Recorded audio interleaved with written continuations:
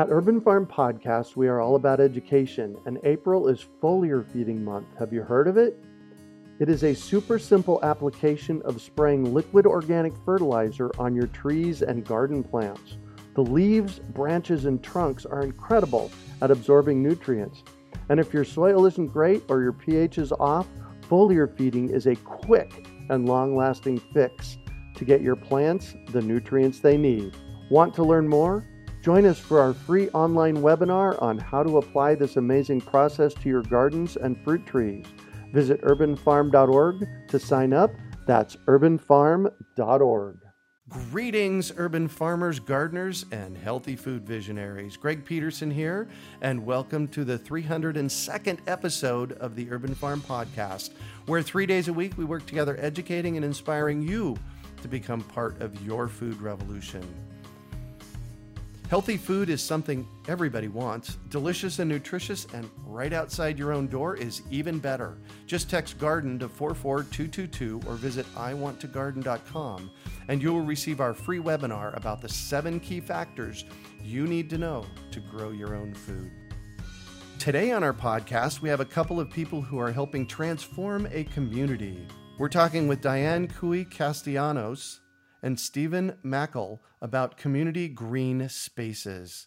Diana holds a PhD in nutrition and food systems and is a registered dietitian teaching courses in community nutrition and food justice at the University of Dayton. Her research interests include community-based participatory research, food insecurity, and food environments.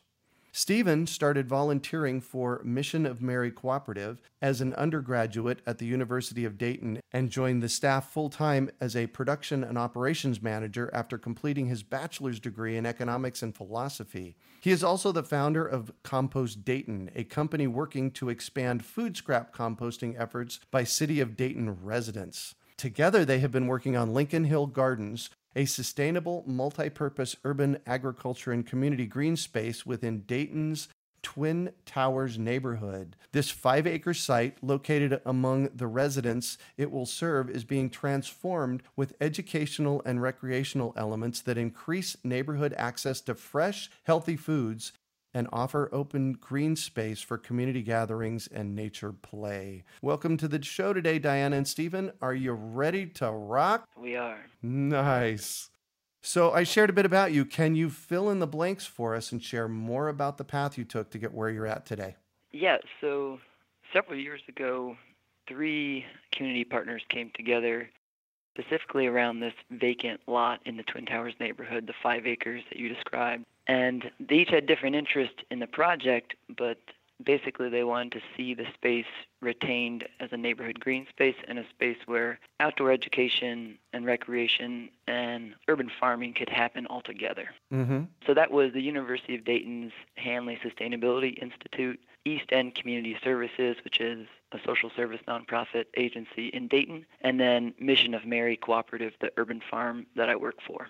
So how did the University, Mission of Mary, and the East End all come together? Because this seems like a really great partnership. Mission of Mary Farm had been having university students come and volunteer for kind of several years as we established our urban farm. We have 4 locations throughout the neighborhood that we farm on. And then this particular piece of land, East End Community Services, who works really closely with community members, and they do community organizing and so forth, they really wanted, the residents of the neighborhood really wanted that piece of land to stay undeveloped and open for community green space. Mm-hmm. It had formerly been a Dayton public school that had been demolished. And so when that was demolished, the neighborhood wanted to see something happen with the property. So that's where East End and Mission of Mary kind of came together. And then the university, being the host of lots of able-bodied students, interested in getting them out to volunteer, but also the students out to do community-engaged learning and to do projects in and amongst City of Dayton residents, I think, was really where the connection all came together.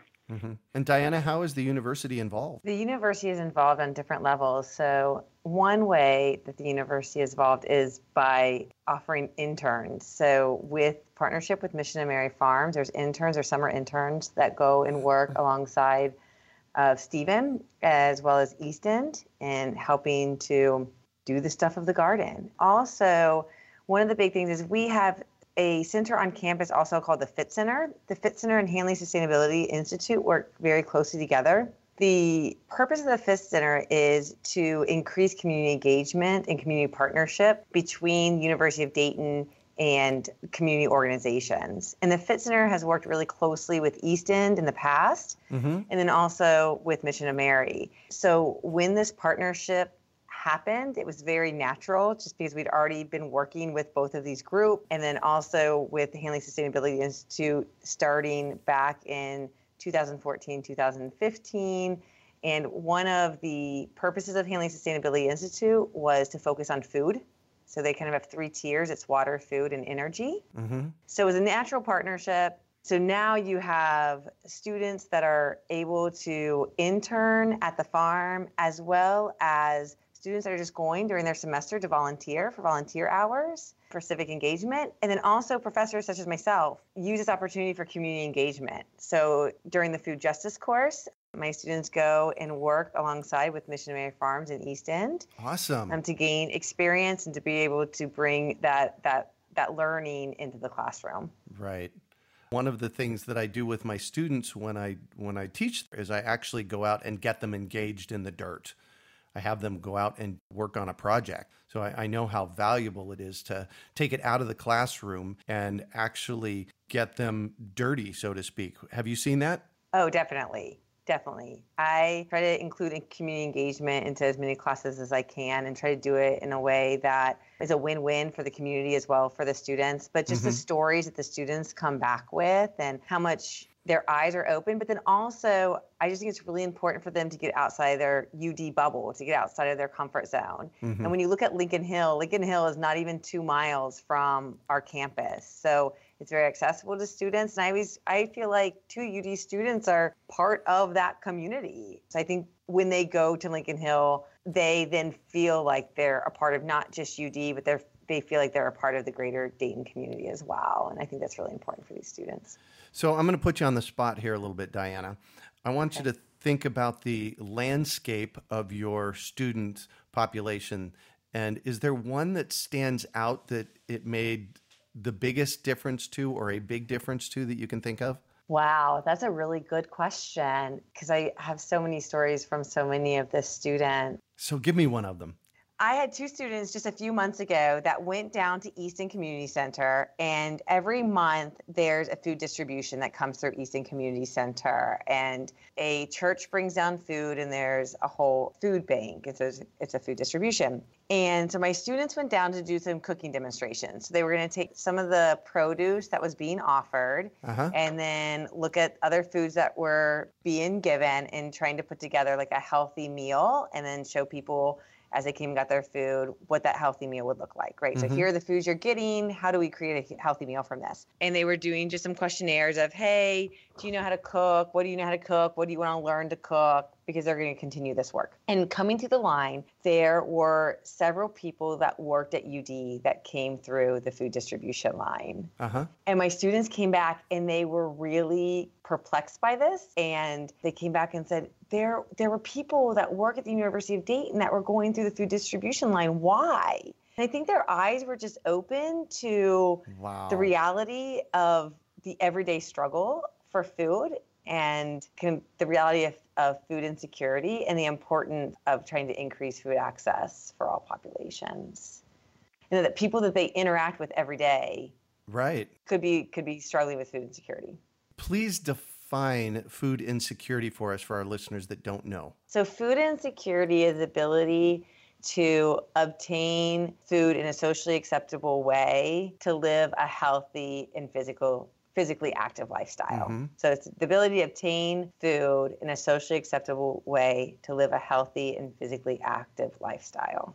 So those people that are food insecure don't have access to safe, healthy, culturally appropriate food. There's different definitions out there.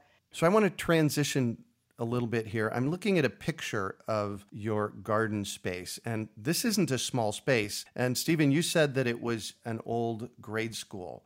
How many acres is it? And tell us about the project itself. Yeah, certainly. So the lot that we're working with is about 5 acres, and it's sort of plateaued There's maybe 3 acres up on top of the plateau and then pretty severe hillside and then a small 1-acre area down below. Mm-hmm. There's also a wooded part of the property with a hillside with woods. And so it kind of enables us to do and plan around a lot of different activities or programs that could happen up on the space. And so one of the no-brainers for Mission of Mary especially was to put in vegetable production urban farm up on the site, not taking up the whole site, but a large enough garden for us to substantially add to our produce that we grow annually. So that was really the first step in activating the 5-acre site.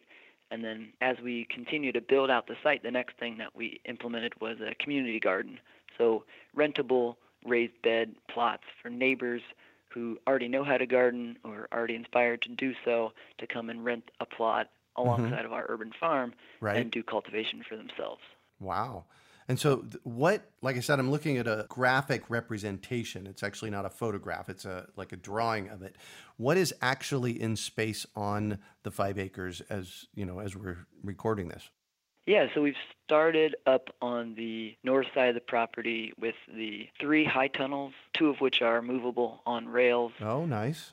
And the vegetable production area up there. Mm-hmm. And then moving down to the south, the community garden beds have been built and installed and used for this current growing season that we're just finishing. And then the event space and the event lawn hasn't been built out yet, but we've started to hold large community events up on the vacant lot up there. Oh, nice. And then kind of going forward, this fall we'll be installing a fruit orchard, a fruit and nut orchard up on the site, and we'll have a neighborhood build day to do that. And then the next element, which may happen before the winter, is some of the nature playscapes.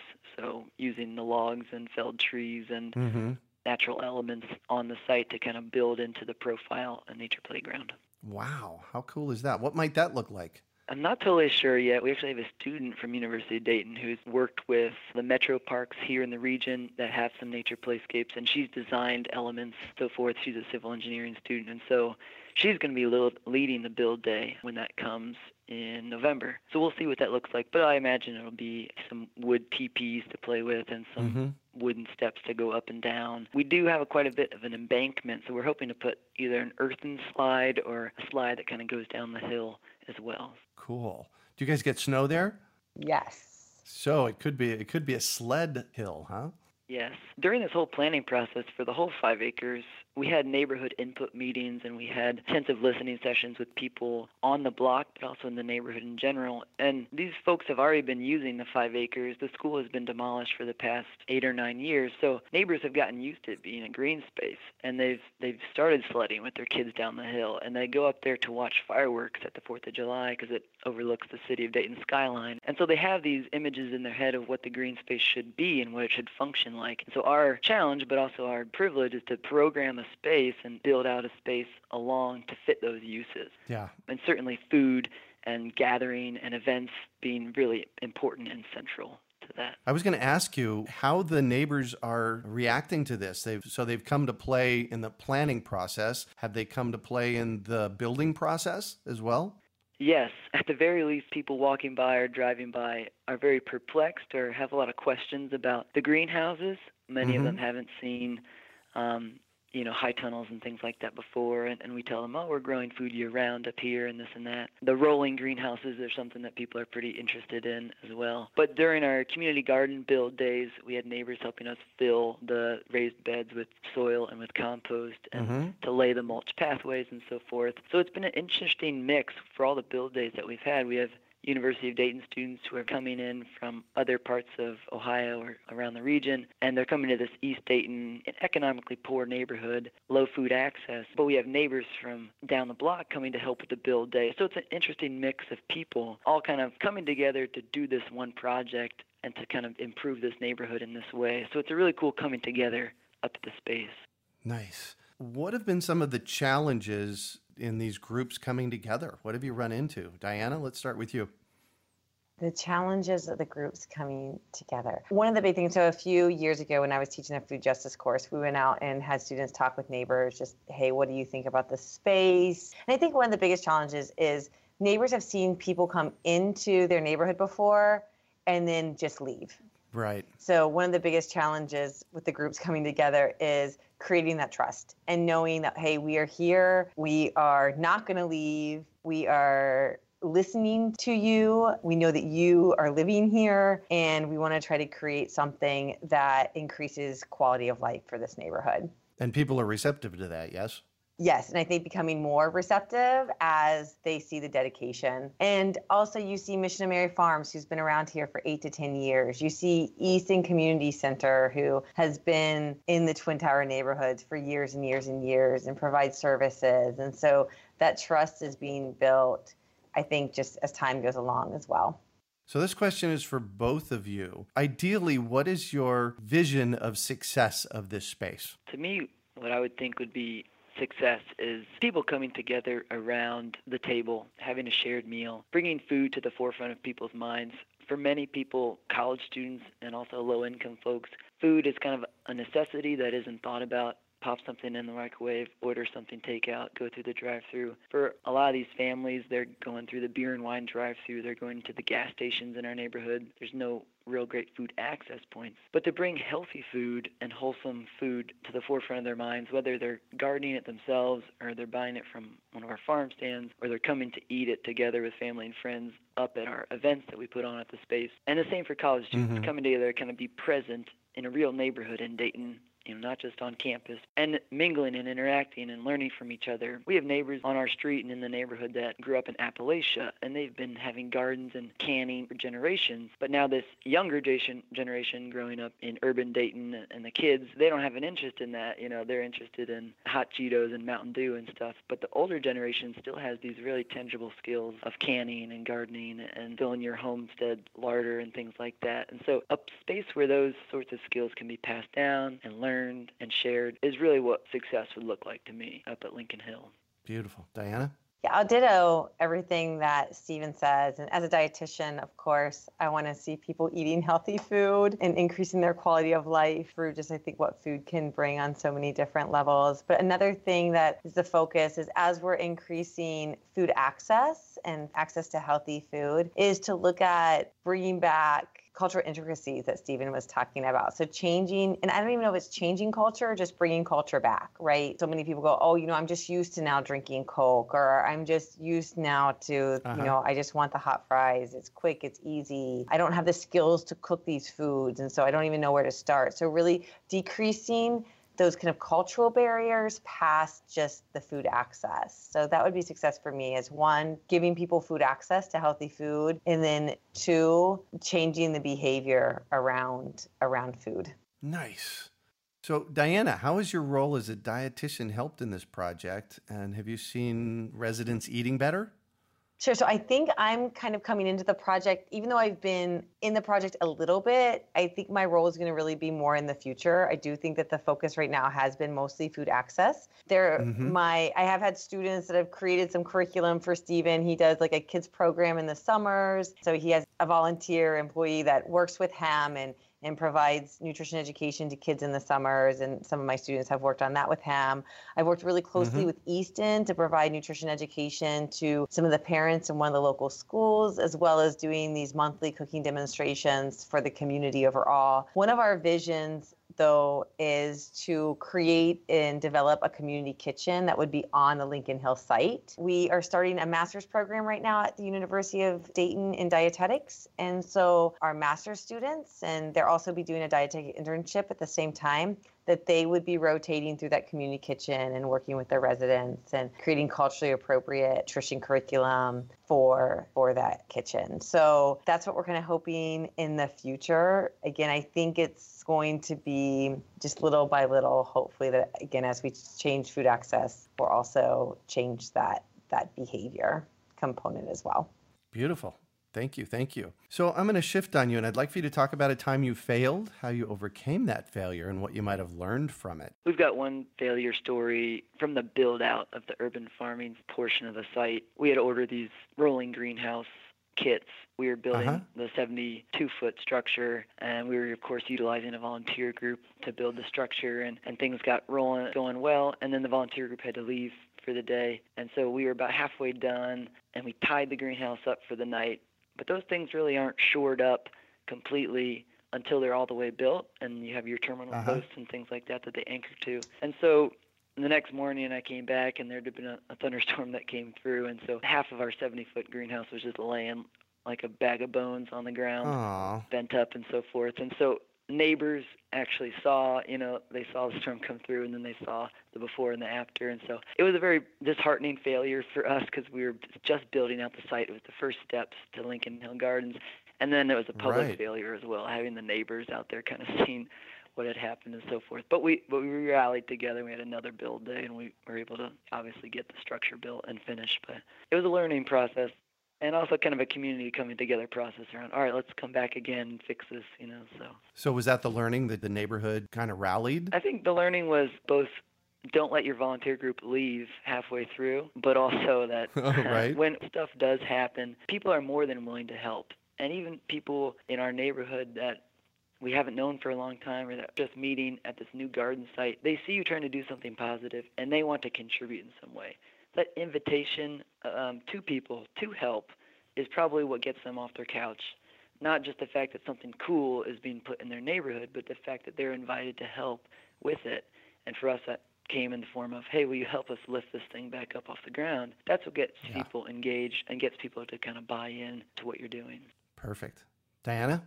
Failure. So I was telling Stephen before this, I feel like there's just the daily failures within the classroom or even as I go out into community sites. And I think it's just that daily coming back and giving self grace and trying to kind of work together to continue to move forward. And then for a project like this with Lincoln Hill, the ups and downs. And again, just as we see neighbors and UD students and everybody coming together, trying to, even though we're going to have differences and those differences are going to come out, that we are kind of encompassed with grace to kind of continue to get up and move forward. So what do you consider your biggest success? So my biggest success, especially on this project, is right now, I think the biggest success is bringing the students and the neighbors together. I think the students learn so much from the neighbors, and I think the neighbors learn from the students. Again, I think it's very hard for all of us to step outside of our comfort zone, to interact with people that we don't know, that maybe don't look like us, that haven't come from the same background as what we have come from, so on and so forth. So I think what I have seen with this project thus far is more in the social realm of just bringing people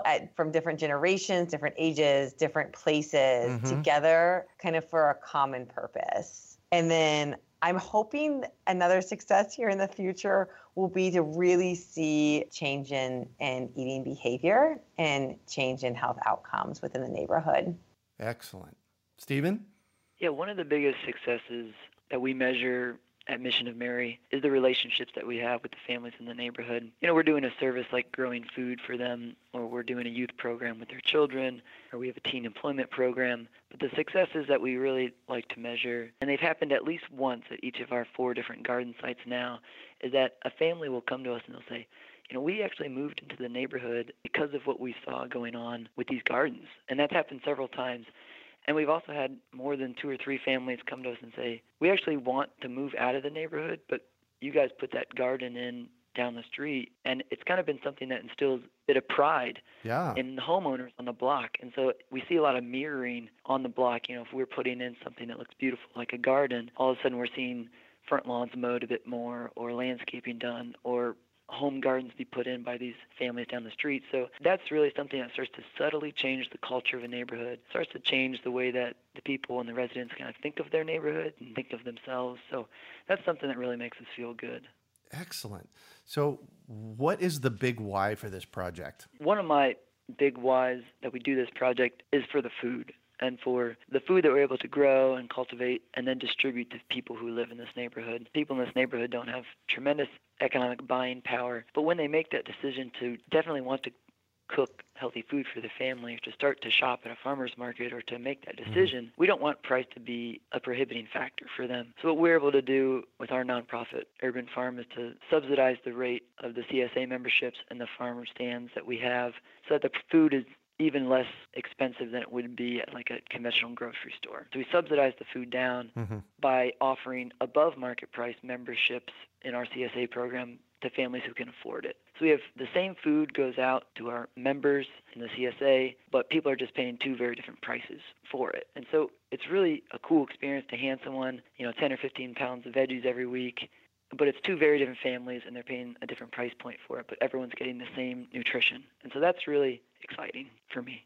Yeah. Diana? The why for me on this project is definitely, again, looking at promoting healthy eating. So being able to increase food access and then change culture within a community that then hopefully leads to the behavior change and then enhances quality of life and enhances health overall. Not just physical health, but I think too eating good food. There's so much more to it than just the food. There is the socialization. It's something that brings us all just coming to the table around food. What does that mean? And the why for me is pretty holistic, but it's kind of having the food at the center and then creating kind of a culture of health around that food. So if you each could recommend one book for our listeners, what would it be and why? Mine would be The Return of the Prodigal Son. It's by Henry Nouwen. It's a book about him sitting in front of the Rembrandt painting of the prodigal son, and then just his reflections off of that. And even though it's not directly food based, it's based on just looking at grace for ourselves and grace for others, and also just being able to see kind of where we each have purpose. Perfect. Stephen? In a way, actually kind of started this project. University of Dayton invites keynote speakers once in a while. Right after I graduated, the university invited Will Allen from Growing Power up in Milwaukee to come and speak. So his book, Good Food Revolution, I read and then actually had to have the chance to go up and take some of his workshops and his training sessions. And so meeting Will and meeting Erica Allen, who does similar work in Chicago through Growing Power. Oh, yes. They're wonderful people and they're very motivating, and they're really about grabbing your project and just going for it and sort of pulling it up by its bootstraps if you have to, and really making a go of it and getting community engaged. Not just doing this in a bubble, but doing it with relationships and with the people that you're around, and then really doing it for that reason. Perfect. So Will Allen's Good Food Revolution has been pretty influential for me. Excellent. Excellent. So, Stephen, what one final piece of advice do you have for our listeners?